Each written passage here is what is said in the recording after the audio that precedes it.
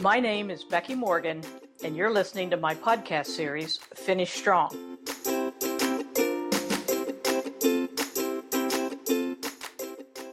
When a potential client tells me we run our business by the numbers, I always want to know first which numbers.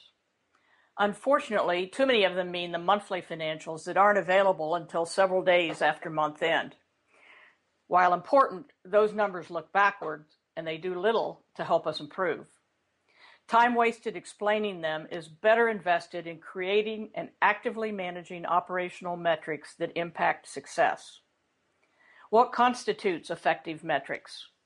An effective measurement provides useful and timely information to enable immediate corrective action when needed. There are 7 aspects of effective metrics. Grab a pen and write these down. Number 1, they're consistent with your strategic goals.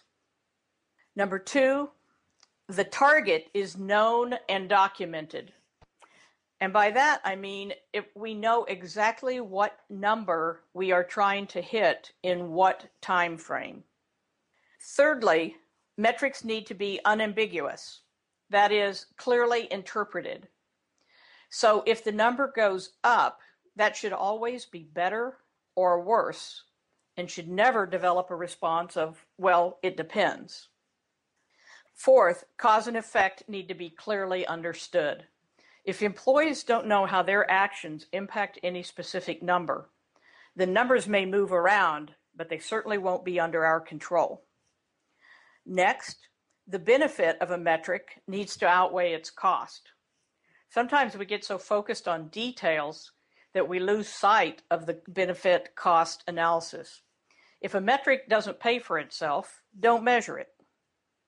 Next, metrics need to be used with a baseline or a benchmark. We need to know where we started or where we intend to get, a benchmark, an external benchmark, as opposed to a target. Lastly, they need to be timely, consistent, and reported by those closest to the subject. A metric that arrives after the fact doesn't do me much good. I need to be able to take your temperature and know what it is now, not know what it was a week ago. Peter F. Drucker once said, "Enterprises are paid to create wealth, not control costs." But that obvious fact is not reflected in traditional measurements.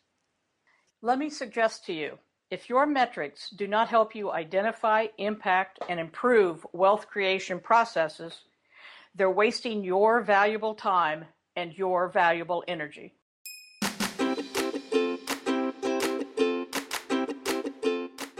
You've been listening to my podcast series, Finish Strong, with me, Becky Morgan.